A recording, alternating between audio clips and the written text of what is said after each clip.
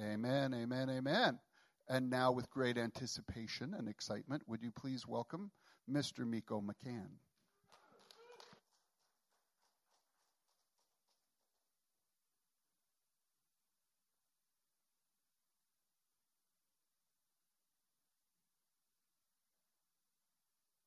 Check. How's that? That was in the mic. That was in the mic too. Sorry, I need to work out. That was hard. All right. That seems a little loud to me. Is that good for everybody? Tell me, guys, how disgusting does this sound? Let's see. This is a test of how loud it is. Huh?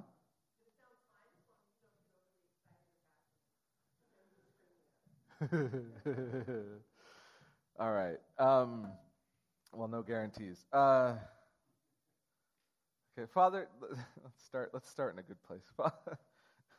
Father, I just pray right now that you're with us, that we feel you more and more as we enter into this next section of the service. And I just pray, Father, that the words I speak, that the ones that are mine, they just fall on the floor, unnoticed, unseen, but the ones that are yours, that they'd go straight into our souls, into our spirits, into our hearts, Father, into our minds, so that we can ponder them, and that they are powerful and effective for moving us forward in your will for our lives. In Jesus' name, amen. Amen. Good morning, guys and gals.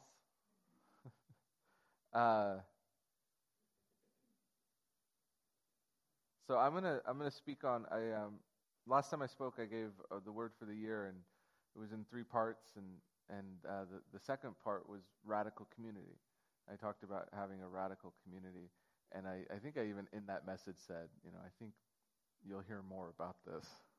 And so when I was asked to speak, actually I wasn't even asked to speak. The Lord said, "Hey, I want you to start looking at and studying and praying around radical community." And then I was asked to speak that Sunday.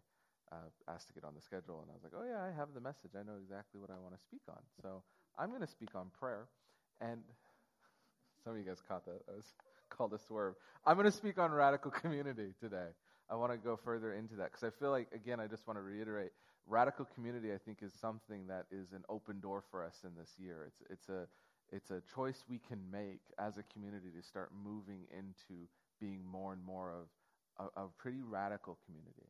And the verse that I was using was in Acts, and there's actually 2 sections at the beginning of Acts where it talks about the community of believers in those first days and how they interacted. And so let's go, if you will, to Acts 2, 42 through 47.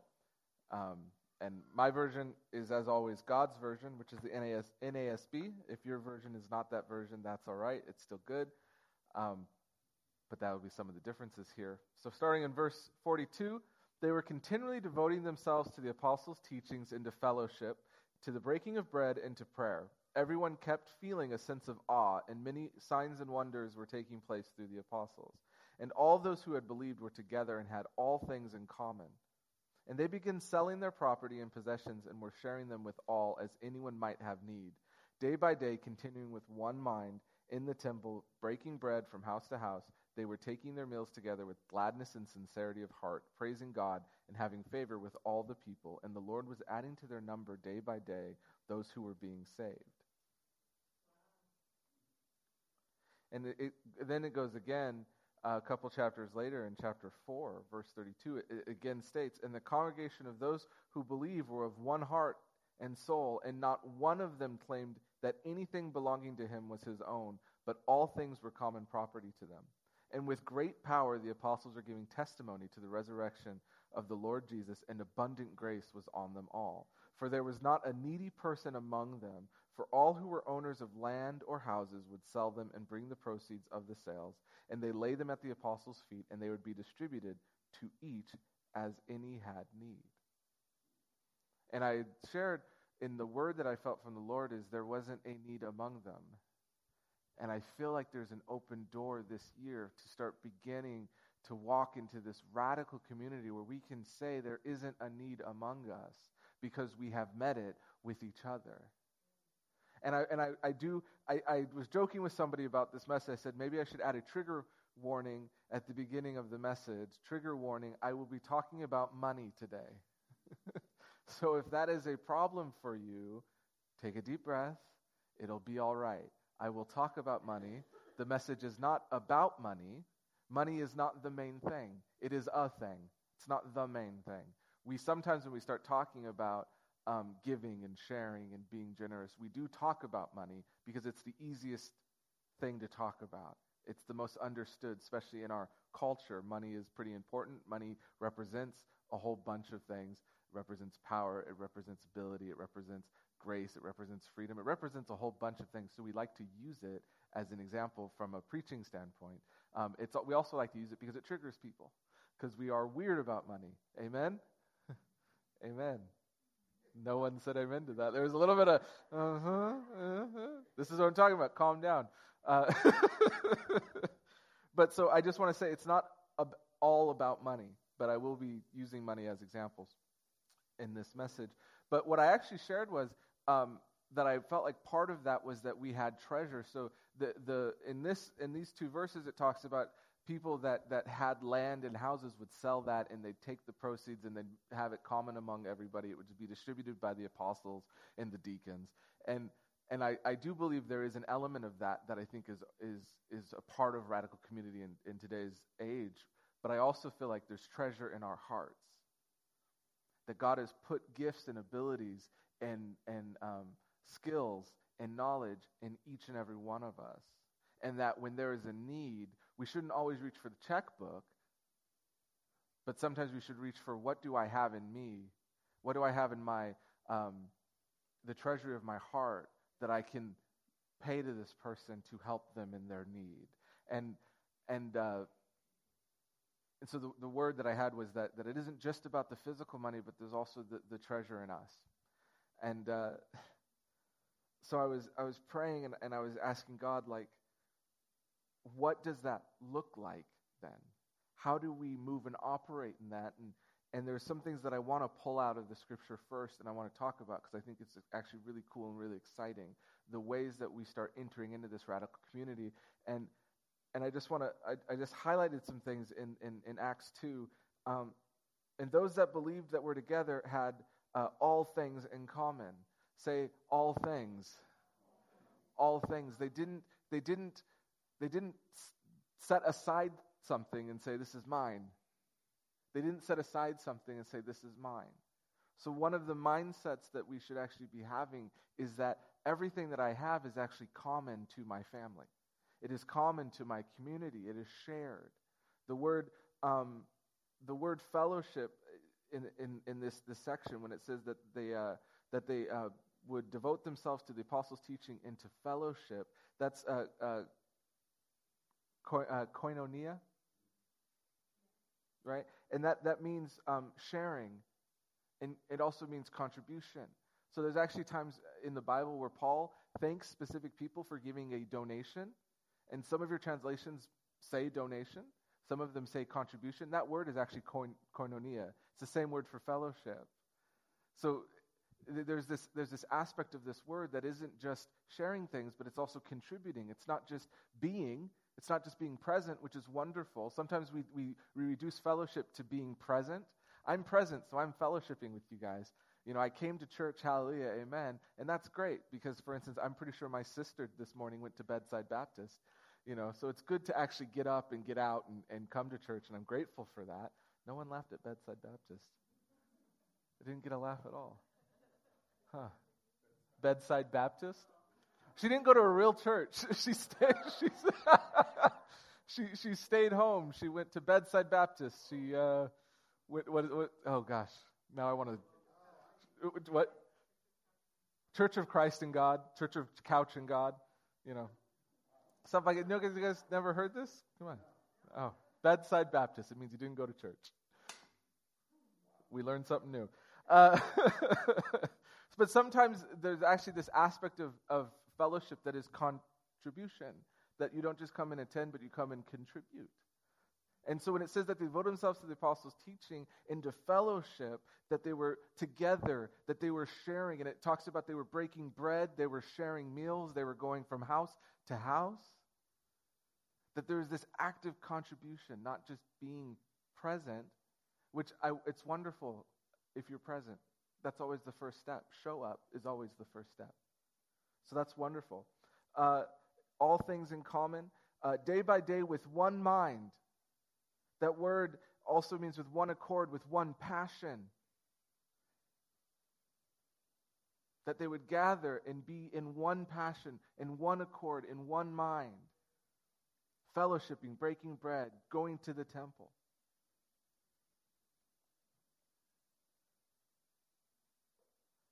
It says that they would devote themselves to prayer. So this radical community is coming together. They're coming together with passion, with one mind, over the apostles' teaching, which was the teachings of Christ, which was teaching his resurrection. So they were coming together and they were devoting themselves to the teaching, to the ways of the kingdom, to learning more and more, to the truth. They were coming and learning. They were devoting themselves to fellowship, to sharing, to being in each other's lives, to breaking bread, and to prayer. And what were the signs, by the way? What were the byproducts of just that? Just doing that, what was happening? They were living in a sense of awe, and people were coming to know Christ. More and more were being added day by day. And they would come into this culture, and they'd be going, what's going on? And it was amazing, because they'd come in and say, wow, look at this koinonia. Look at this fellowship. Look at this sharing. Look at this contribution. And they would start going, what do I have to contribute? And I love that they were filled with a great sense of awe. Because there were signs and wonders. The apostles were moving. And there were signs and wonders. So this radical community that I'm proposing that God is asking us to enter into is one where we come, all of us come and contribute. That we have nothing set aside for ourselves, but everything is common to the group. Everything is common in this family. And that means our checkbook, but it also means our internal checkbook, the checkbook of our heart, the treasures that he has stored up. It's there for everyone so that there isn't a need among us. That a sign of that is that we're devoting ourselves to teaching. We're devoting ourselves to what the Bible teaches us, to what the Lord is showing us. We're devoting ourselves to the truth, that we're understanding the kingdom, that we're growing in how he functions, that when we say heaven on earth, we actually have an understanding of what heaven is. So when we say heaven on earth, it isn't just that I'm feeling good. Heaven on earth is actually a set of principles that are present in heaven that we are supposed to be bringing down to earth.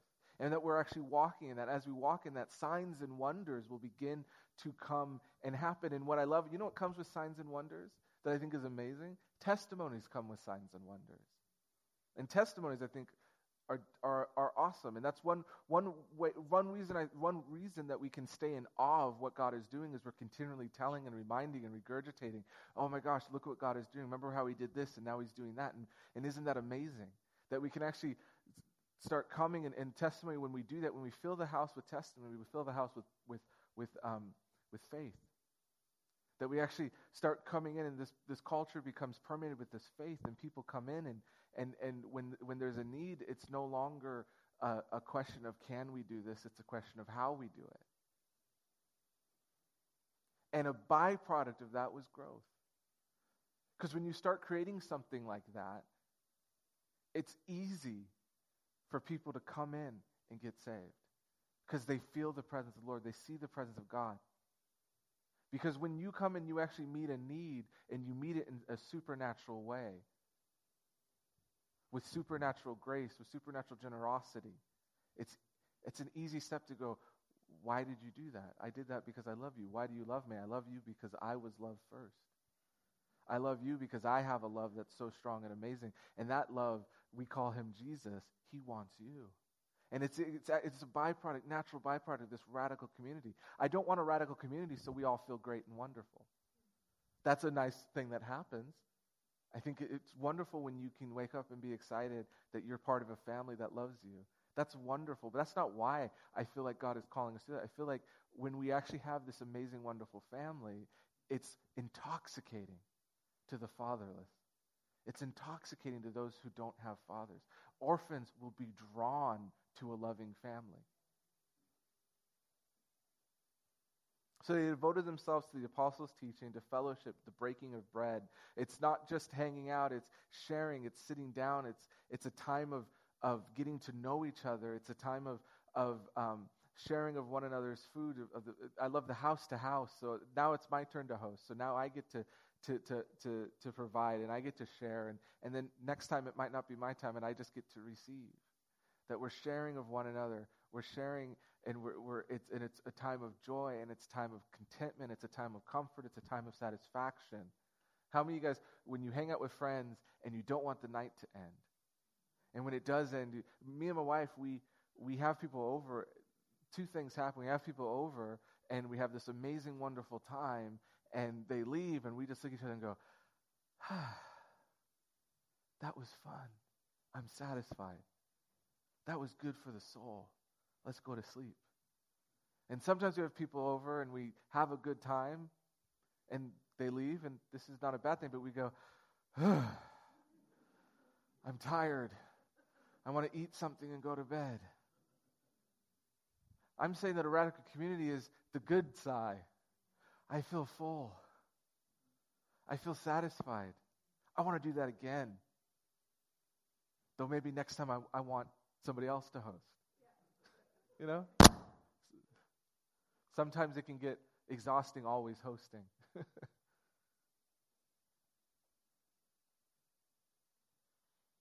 That they lived, they devoted themselves to the prayer. That I was talking to Alyssa yesterday, and I was just sharing this realization I was having again about the importance of prayer and the statement birthed in prayer. And I'm like, I don't know what that means. I need to figure this out. I need to start praying. And how do I birth something in prayer? How do I have that dedication? That's why I was so excited about. We did a month of prayer, and I feel like we need to do more things like that as a church, where we're corporately coming together and saying we're all going to be pushing for it in one mind, with one passion, in one accord. We're going to push for this thing that we believe. We're going to be praying so that we all know that we're all pulling in the same direction in prayer. But I was like, that's so important. And I look at the early church and what the early church did. They prayed. They devoted themselves to prayer, it says. No fasting. End fasting. For some. Others, maybe. And what was the result? They had favor with all people, it says. Who wants favor with all people? Yeah. Because that happens.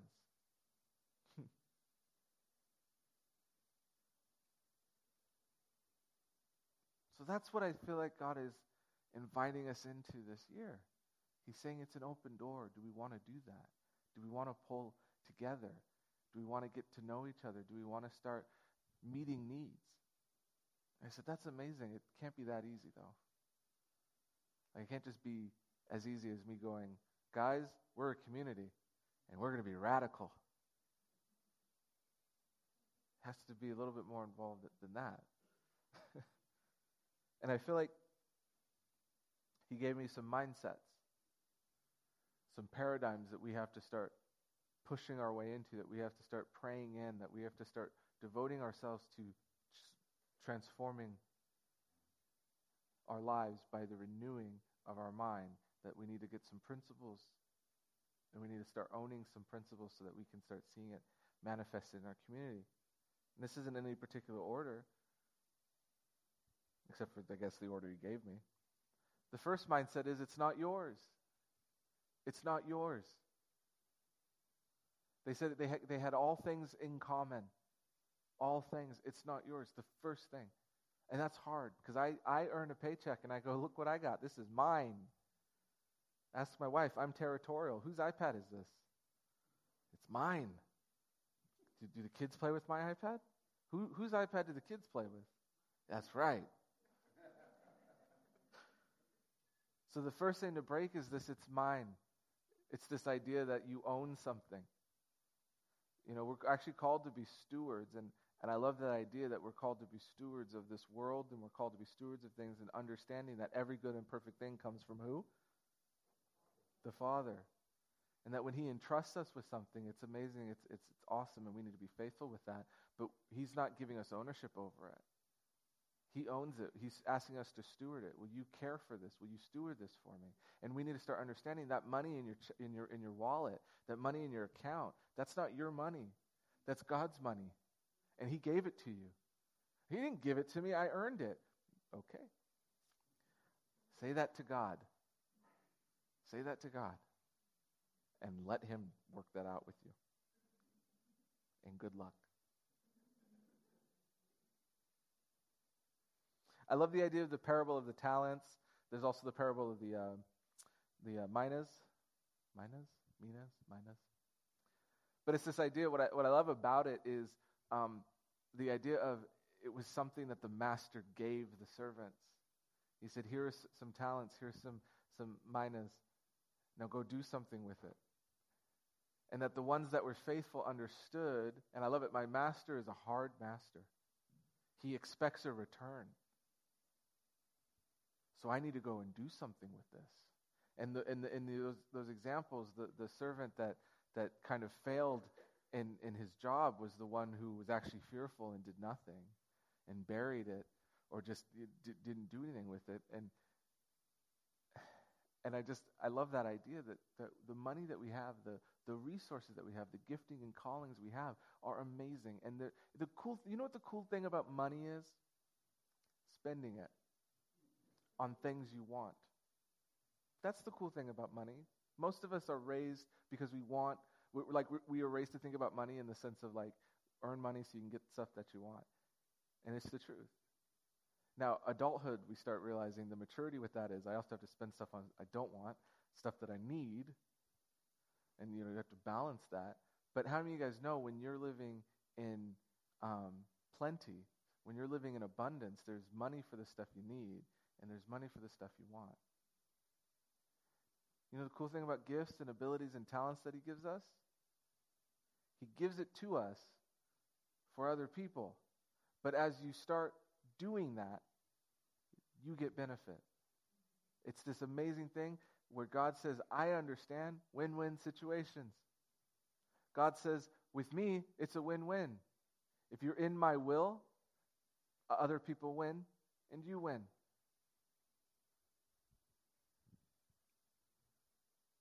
In the parable of the talents and the parable of the minas, the servants that went and did something and were faithful with what the master said, they were rewarded. You know what I love? When they said, I'm going to build my master's wealth, they were rewarded. They were given something. There's that principle. But the first idea was it's not mine. When we start going, it's mine, and we get in all sorts of weird, twisted mentalities, we start getting the poverty spirit, we start hoarding, we start,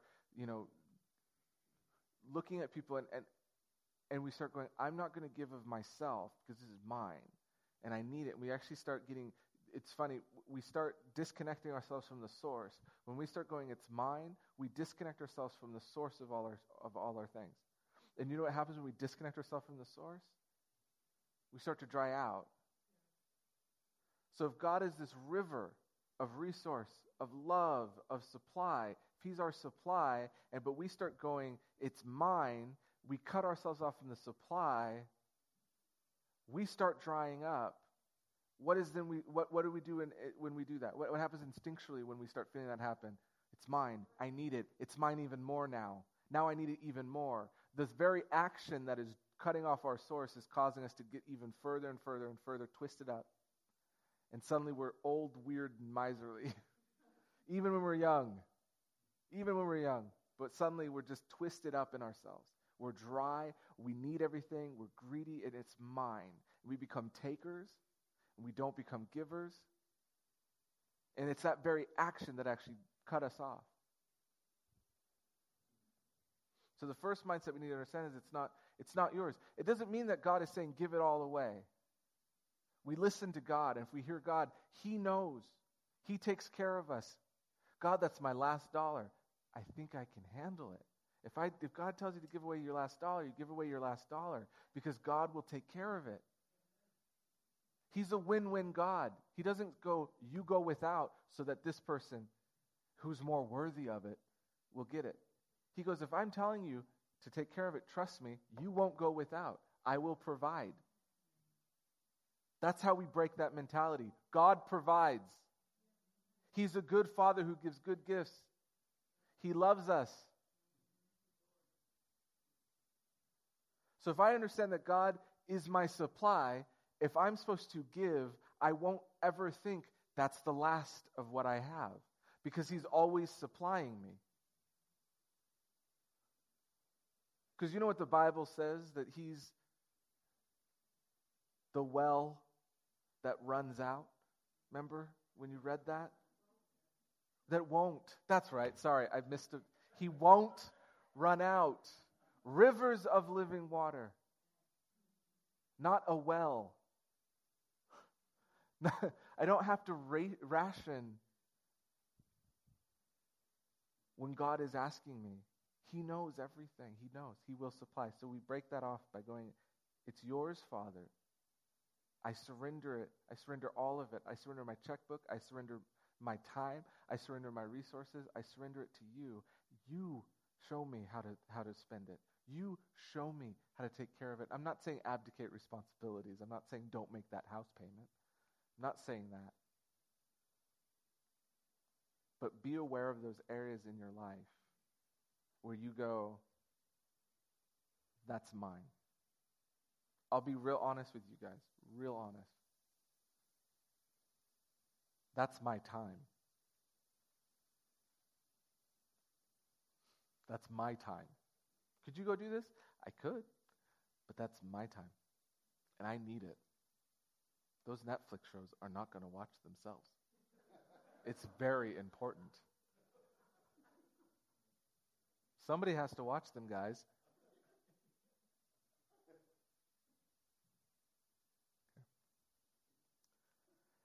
This is a good one. It's not always money.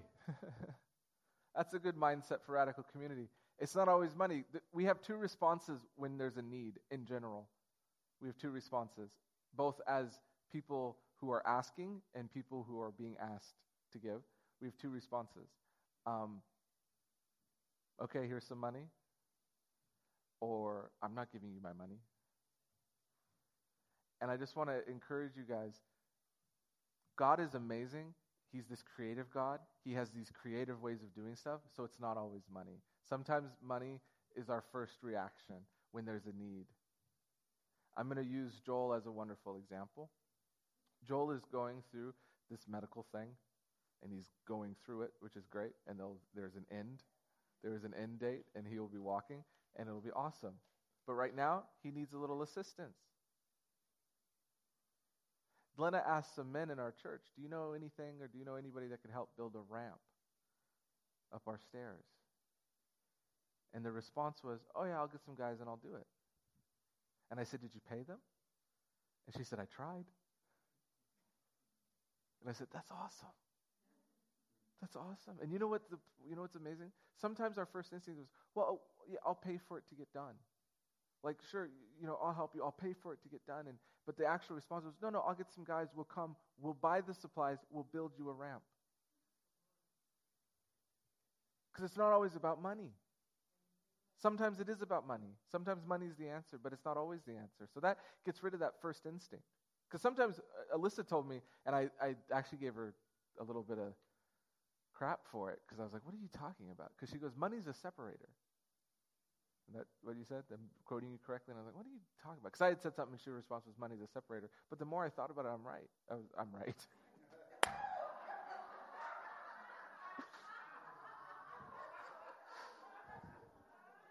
That is because I understand that two become one. And so when my wife is right, I'm right as well. I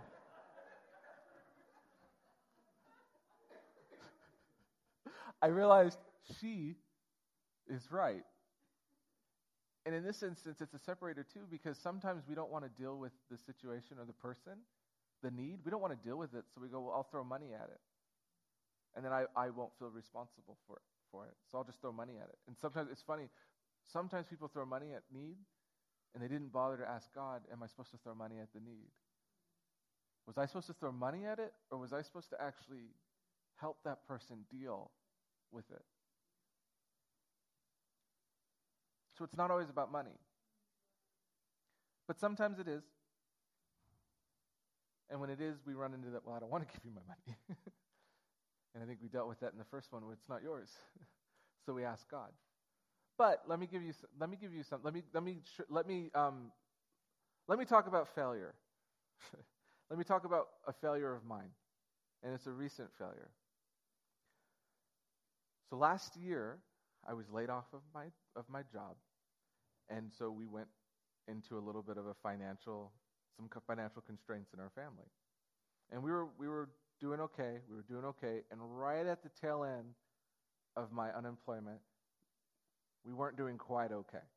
And there was a shortfall. I couldn't make a mortgage payment.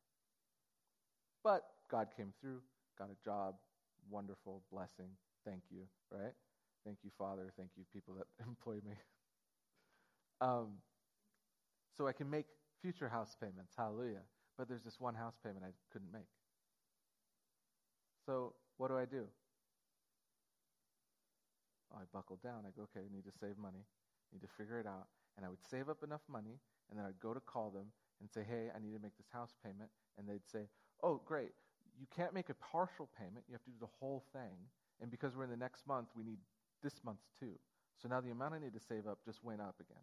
Okay, so I need to save money as paying all these other things. Thank you, food. Thank you, gas. Thank you, insurance. Thank you, health insurance. And so then, okay, now I have the money. Oh, now it's the next month. So you need this other lump sum.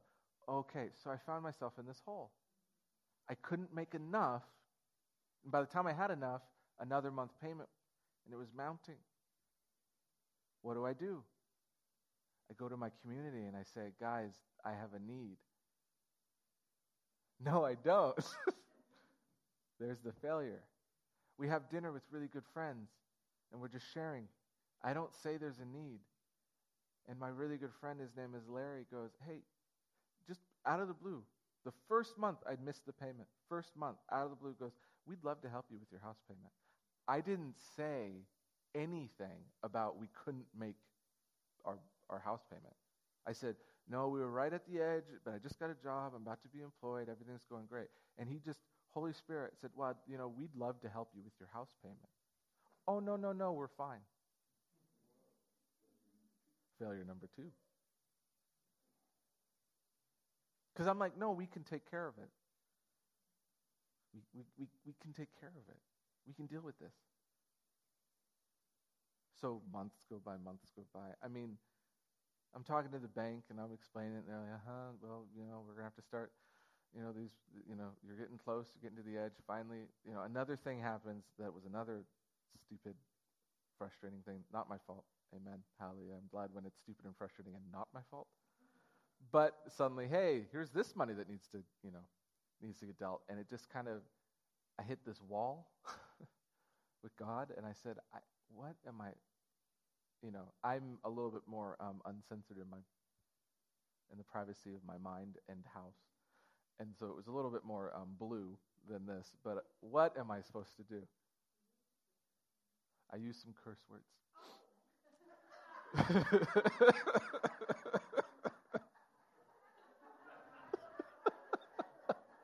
Okay, just let it all out. And I used some curse words. And I said, what am I bleeping supposed to do, God? And he said, call your dad. So I called my father-in-law. And he said, call Larry. You need to ask Larry. Larry offered 4 months ago. So I called Dad, and Dad's like, oh, that sucks. Wow, that's annoying that happened. Let's deal with this. About something else. And then I called Larry, and I said, Larry, or I texted him because I was a coward, and I didn't want to call. It's the truth. I was a coward. I didn't want to call. And so So I text Larry, and I said, this is such a hard text, but I need help. And you offered, and I need help. And he texted me back within 5 minutes, said, of course, love to help. Let's meet. And I said, okay. So we met, and I love meeting with Larry anyways. I love hanging out with him. And so we meet, and we're talking, and he's asking, like, so what's the deal, and how much, and, all that. And he said, okay, well, yeah, of course, I'll write you a check. And he said, but I was praying, and I have some encouragement for you. I would like to pray. I'd like to hand you the check and pray for you and your wife. And also I have a challenge. Because he goes, so I'm telling him about it. And here's the thing. Here's what I mean where it's not just money, but sometimes when it is money, it's great. But it's not just money. So he could have written me the check. He could have said, oh, yeah, of course. I said I'd help. I can help. Here's the check. God bless you. But he goes, I was praying about it. And I really want to encourage you to ask God about X, Y, and Z in your life. Because that's what I heard the Lord tell me. And which was really good. I'm not revealing it yet. But it was really good. Me and my wife prayed about that day. And he goes, and I want to come and I want to pray when we hand you the check. Me and my wife want to pray for you guys. And I have a question. Have you asked your community? And I said, no. Now, at this point, I had given a word about Radical Community to my community. Have you talked to your community about it? I said, no. He goes, well, I really would challenge you and encourage you to talk to your community. Is there an opportunity for you to talk to your community? Well, at that point, I had already been asked to speak, and God had already told me, speak on Radical Community. That's today. And I said, yes, there's an opportunity to tell my community. He goes, great. And he is wonderful. He goes, I'm not making it contingent. This check is not contingent on this, but I'm encouraging you. So what did he do? Instead of going, oh, I have the money, I can just give Miko the money and bless him, he said, I want to pray about it. He received something from God for me and my wife as an encouragement. And then not only that, he goes, and then me and my wife want to pray for you when we give you the money, because we want to break off this poverty spirit you had where you couldn't tell people what was going on. And, by the way, I want to encourage you to tell your community. And he goes, I think you'd be surprised. And I go, I wouldn't be surprised. My community is amazing. I love my community. I wouldn't be surprised. But tell your community. So I'm like, okay. A couple of days later, I talked to Lori, and I tell Lori, and you know what Lori asked me? Why didn't you tell us? Why haven't you said anything? Well, we'll talk about why I didn't say anything later, but there's a failure. But that's my example to you about sometimes even when it is money, it's not just money. And I thought that was amazing that the idea was, let me ask God how I give this money. Let me ask God if there's anything else I can do besides just give this money. I think that's awesome. I think it's amazing. You know, the church has and does, if you didn't know this, benevolence. And if there is a need, you can come and ask and see if the church can help you out. We do that. We like to do that. It's a good thing we do that. But I want to encourage us to be creative when we're thinking about these needs, because this example has always popped in my head. This is not a real example. This is all in Miko's head, okay? A woman comes to church, part of our community, and comes and says, hey, it's the end of the month. I don't have food for my family. I just need $100. We say, of course. We write a check from the Benevolence Fund. Here's $100. The next month, she comes. Hey, it's the end of the month. I don't have food for my family. Can you help me? Of course. Write a check. Here's $100. We love you. God bless you. Third month. Maybe we go, love to give you the check. Here it is. But also want to encourage you. We have a bookkeeper in our church that would totally be willing to meet with you and go over your finances and start figuring out if there's anything that you could do differently so that there isn't a shortfall at the end of the month. You know what? It sounds like you need a better job. Can we pray for you? You have a better job? So can we just pray? Wow. Did you know, and this is where I'd love to be. Our church has a service, or we know somebody, we could send you some that could help you write your resume, that could help you interview, so that you have the skills, so that instead of treating the symptoms with money, we actually treat the root with love and competence and our giftings. That's a creative solution. Money sometimes isn't a creative solution. Money just covers the symptom. The creative solution is, let's get down to the root of this. Sometimes it's a spiritual thing. We can pray. We can cast out demons. We can pray. We can break generational curses. We can do all of that stuff. We know how to do that. Sometimes it's a skill level, and we can train and we can teach. We have plenty of ability in this group. That's what I'm talking about when I said there's internal treasure in all of us. Some of us know money. We can do money. We can do household budgets really well. Some of us can't. Well, the ones that can't should probably hook up with the ones that can. And with openness and vulnerability, say, here are my finances. What can I do to change? Because we make dumb decisions. Amen? We make dumb decisions. And I've been there where I'm like, I don't have any money, and it's like you're spending $120 on cable. Do you need cable? No, but I want it. Well, but if you are short $100 a month, here's $120 you don't need to be spending. But I can't see it. And maybe there's somebody in my life that needs to come in and go, hey, real talk. Here's how we manage money. Here's need versus want. Here's a hierarchy. Let's figure this out. That's a creative solution other than, oh, we'll just keep on giving you an extra $100 a month to make up that shortfall, right? Now, like I said, that's not a real story. That's in my head. But wouldn't that be amazing? If people came to you with need and you go, how can I help? That's not just pray for you, because sometimes we get trapped in the pray. I'll pray for you. I told somebody, I told Larry, I'm doing something new.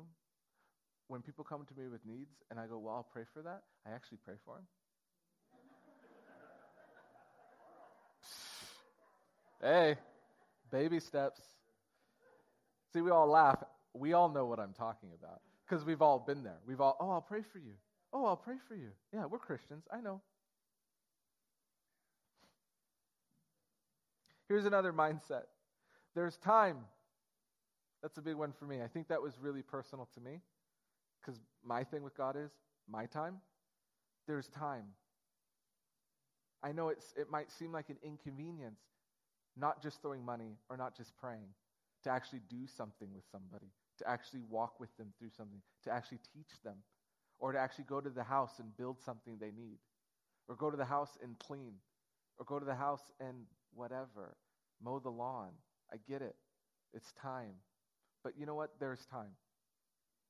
The Lord is showing me and my wife right now, because we're about to have a third kid, is showing me and my wife, there's time. Don't worry. There's time. And I just want to encourage you guys with just that there's time. God's amazing. And if you don't think there's time, there's miracles. And at least, 3 times he stopped time in the Bible. So we know he can do it today. So there's time. I sometimes pray, especially when I was working in Beaverton, I was like, Lord, I'd really love that, that translation thing. I'd really love to just get in the car and then 15 minutes later be home and go, that used to take an hour. He can do it. There's time. So there's time. He might have to bend the laws of reality, but he can do that. He's God. So there's time. Another mindset that is very, very, very, very, very important. People are worth it. People are worth it. See them as they are in God. And I love what was said today. See them as complete. See them as amazing. See them as wonderful. See them as the bride. See them as Jesus sees them. And when you see them that way, you love them, and they're worth it. They're worth the time. Because when you see them that way, you become mother and fathers in their lives. You become coaches and mentors where you actually go, I see what you are. Let me help you get there. Let me help you get there. Let me coach you. Let me mentor you. When we see that they're worth it. I know there's a need. Let me help you because you're worth it.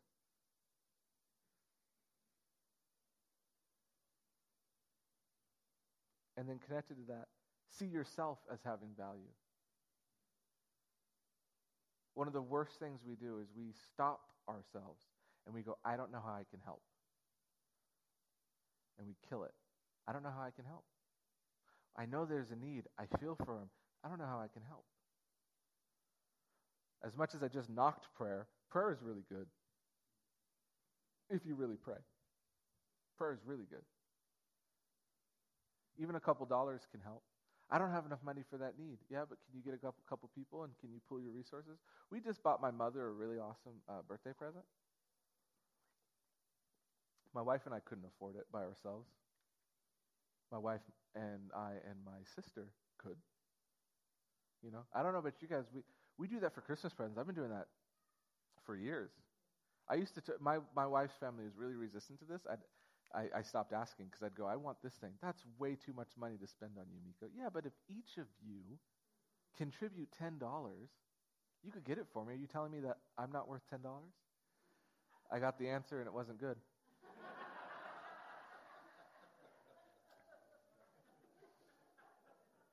But I get it. It's a mindset thing. Because sometimes we go, I can't meet that need. Yeah, but could you become an advocate for the person? And could you go, hey, pass the hat around? If money is the answer in this situation. Or pass the hat around as in, let me see who can help you, who has the talent and skill, who has the gifting that can really help you in your life right now. So see yourself as worthy. You have value. If it isn't a monetary value, as in you don't have, like literally you're making do with what you have and there isn't enough and you're not hearing God, is there something in your eternal account? Is there something God has deposited in you? Ask. Is there a skill? Is there ability? Is there a talent? Ask God and don't just cut it off as I don't know how to meet that need. You should be praying and going, Lord, how do I meet that need? How should I meet that need? And sometimes you'll hear, pray. Sometimes you'll hear, be an advocate. Sometimes you'll hear, you know how to fix that problem. Go and say, I'll fix that problem. You own a lawnmower in a truck. Go mow their lawn. You know how to cook. Make a meal. I'm just throwing stuff out. Because I'm also limited, by the way. I don't know every solution. I'm hoping some of you guys are thinking about scenarios and go, yeah, I could do this or I could do this. I could help them write a resume. They need a better job. And the last one is, don't wait for a sovereign sign from God.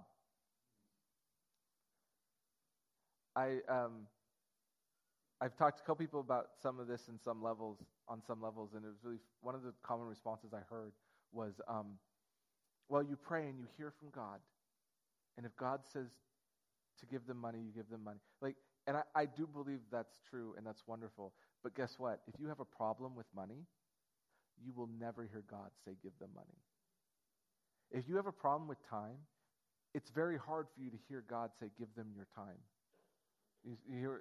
So sometimes we need to break through that idea of, I need to be controlled by God.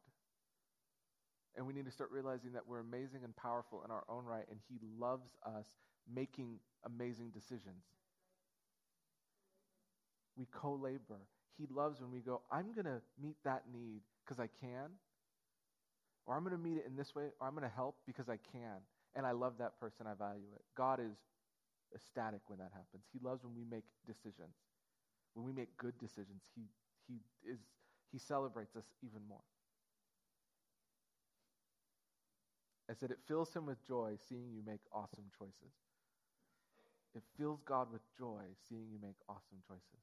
Like, I get filled with joy when I see my kids do something. Like when I see Solomon bean his brother in the head with a car. Bad choice, not happy. And immediately go, uh-oh, I'm sorry. Amazing choice. Wonderful, without me saying anything. Just, God is the same way. He is ecstatic when we make awesome choices. Okay, I'm going to go through these last one a little bit quickly. Things to break. There's a couple things we need to break off of our lives and off of ourselves to start entering into this. And I split it up into things that the receiver, meaning somebody that says, I have a need, needs to break. And this is some of the failure that I had. You have to break fear. You have to break fear. You have to not be afraid to go, I have a need.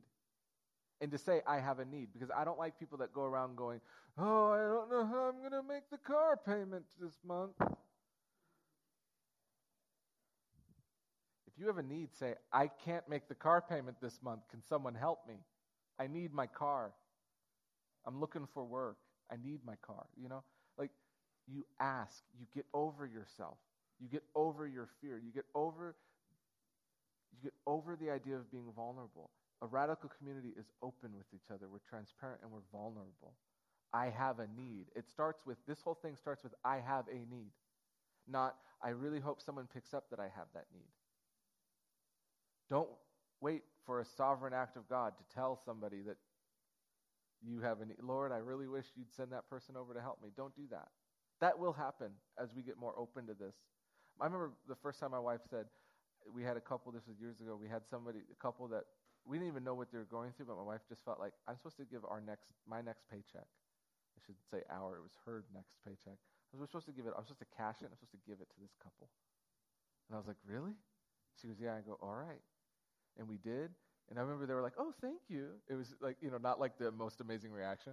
Oh, thank you. And then they counted it, and they came back like, oh my God, thank you. And what we didn't realize is they had just gone through a whole bunch of like financial choices and decisions, and they had a shortfall. And my wife's check came through and covered it. We had no idea. Those are amazing. Don't count on those. Say, I have a need. Break that fear. Break the shame of saying, I have a need. We live in this thing that you're supposed to be self-reliant, you're supposed to be powerful, you're supposed to do it all on your own. Don't fall for that lie. We're supposed to live in community. We're supposed to be open with each other. We're supposed to each have everything in common so there's no need among us. And it's not a loss if I give you $10 because you're me. We're family. Break that shame. Shame is there to isolate us, to separate us, and to keep us alone. So you need to break that. Control, which is a reaction to shame and fear. When I'm feeling shame and fear, I then want to control. You have to break control. These are all the things that you have to break to say, I have a need. These are the things you have to bust through to say, I have a need. You have to bust through your shame, you have to bust through your fear, and you have to bust through your idea of control. So also, when you say, I have a need, you lose the ability to control how the need is met. You don't go, I have a need, you guys have to give me money. You don't get to say that. You go, I have a need, God, how are you going to meet the need? And you have to just relax. Because the minute you try and control it, I'd love to help you with your financial situation, because despite what I just shared about mine, I know money. I'd love to help you. Well, but you can only come on this day and only do this, and I'm only going to tell you about this, and that's the control. I can't do that very much if that's what's going to happen. Okay. As a giver, to give, to meet need, you need to break selfishness and greed. That's a poverty spirit that says there's not enough. There's always enough. There's more than enough. We have a God that is more than enough. So to break that, we need to understand there's more than enough. We need to break off judgments and assumptions. These are the two things I heard. Pearls before swine. The Bible says, do not cast your pearls before swine. There is a discernment that we have to understand. We have to understand that we might want to help everybody. Not everybody wants help. Not everyone will receive help. We have to be okay with that. But we can't make the assumption that that's what's going to happen. And a lot of times we do. Well, I would help that person. They'd probably go spend that money on drugs. Well, I would help that person, but I know they won't accept it. Or it'll last for 2 weeks, and then they'll turn around and go back to their bad habits. Those are the assumptions and judgments we make that stop us from even trying. We need to stop doing that. Because we go, that's us judging them not worthy of help. The reaping what they sowed idea. Well, I'd love to help them, but that's a consequence for what they did. Thank you, God. I'm so happy I talked to you about this. I challenge you guys. This was the hardest thing for me because I've been wronged by people. I don't like to talk to God when I've been wronged by somebody because he almost inevitably says something like, forgive them, love them. My mercy triumphs over judgment. I don't want to hear that when I've been wronged. I don't want to hear that when I feel like somebody's getting what they deserve. But guess what? When I talk to God about that, and I go, man, isn't that great? Aren't you happy they're getting what they deserved? No, he's not. He'd much rather they didn't get what they deserved, just like we didn't get what we deserved. So we need to stop that idea of they deserve it. They're sowing the choices that they reaped. Like, I get that, but guess what? Sometimes we can still come in and help them. And we should still come in and help them. Yeah? Okay.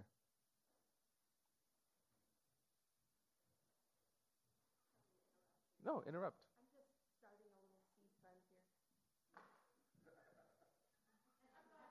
a little seed fund here. Oh, for me? For me? I need it. we just fixed a $800 plumbing issue. So yeah. Actually, here's the funny thing. Well, but actually, let me share something. We actually have 2 people in our community that have a need, and I want to present it to you because we're gonna attempt to help meet that. So I want you guys to pray about it, and I want to present this to you. How many of you guys know the Cooks, John and Diana? Yeah. They would come more. They live in Vader. They live quite a ways out. They would come more. But he has come. He's taught in our school of ministry. He's done a wonderful job. He's spoken here. They are awesome people. They're children of God, and we love them. Their car broke down. Their only vehicle. It's their vehicle for getting around. It's their vehicle for their business. She has a landscaping business, and it broke down. And they either need to repair it or get a new one or whatever. We are going to do an offering in 2 weeks. In a couple weeks, we're going to pass the hat around for them because we want to bless them because they have contributed to our community and they love us. They've loved us well. We want to love them well in return, and we want to help either contribute to a new vehicle or contribute to repair whatever they need. We're going to pass the hat around, and I want you guys to be thinking about it and praying about it and ask God for a number and believe God for that number and give. And I'm going to tell you the truth, this is extracurricular. I'm not saying take it out of the tithe. I'll be real about that. This is extracurricular from our heart. Okay? And honestly, this money could be seed money for that, as far as I care. So if you have anything in your pocket right now that God is saying give, I think that's an awesome thing. And so just come in and put it in the hat. Amen? All right. I'm going to pray and we'll be dismissed. And if any of you guys want any... Did I say there was 2? 2 people. Is that what I said? Oh, I mean, yeah. No, not 2 needs. Oh, I mean, the McCann family just got an $800 bill. No, John and Diana. Sorry, those 2 people. That one unit, 2 people. Well, yeah, amen. Thank you. Amen. Okay, so I'm going to pray to dismiss us, and if any of you guys want any prayer, if any of you want to respond in any way, the altar is open after service for any of that. So, Father, can we stand? Can we all stand if you're able?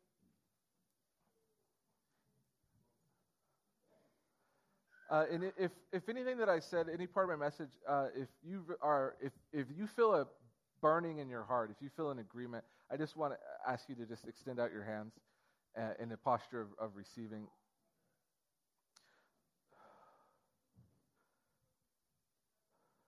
So, Father, just thank you so much that you love us. Thank you so much that you are empowering us with grace. That you said that in the early days of the church with that community, that a grace abounded in that community.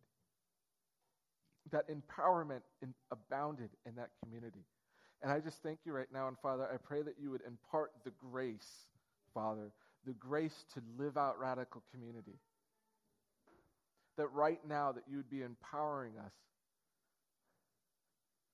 to find people worthy of our love, to find ourselves worthy of giving of ourselves. Father, I just pray right now you'd start breaking through those boundaries that hold us back from receiving when we have a need, from declaring our need, Father, and also that hold us back from meeting need. And I just release a creativity, Father. I feel like you want to release a supernatural creativity in this house to meet needs beyond just throwing money at it and beyond just praying. That there is this amazing supernatural creativity to meet need that's in this house. And I just pray, Father, that you would start increasing our synergy, our ability to work together, our connection with each other, our relationship and fellowship together, Father, that we would break bread when we talk, that we would spend time with each other, that there'd be a sense of deep satisfaction when we're around each other. And Father, I pray that that aroma would become amazingly attractive. And that as people come, that they come into this amazing community that loves each other, and we show our love. And Father, I just thank you, and I just pray right now that you would begin to reveal to us those things that we can do, those abilities and talents that you've given us, those ways that we can bless. And I also just pray for, I genuinely feel like there are ministries that he's giving people right now. And what I mean by ministry, there's abilities that he's giving you, that he's bringing you to mind. He's bringing to mind that you can actually be doing to help people. That you could be doing to help people. And so I thank you for that, Father. And I just pray right now that we would have an attitude of acceptance, that when somebody fails, we pick them back up. We dust them off and we celebrate them, and we set them right back on the path. And Father, I just also pray right now that we would begin to have this amazing, amazing desire for testimony, this amazing, amazing desire to share what the Lord has done. Over and over, share what the Lord has done, that when we have a victory, we declare the victory in this house. This house would become a house of testimony, that there is always a sense of faith that needs will be met because we know it's been done because he's done it, and we continually remind ourselves of how he does it. And Father, I just thank you for this family.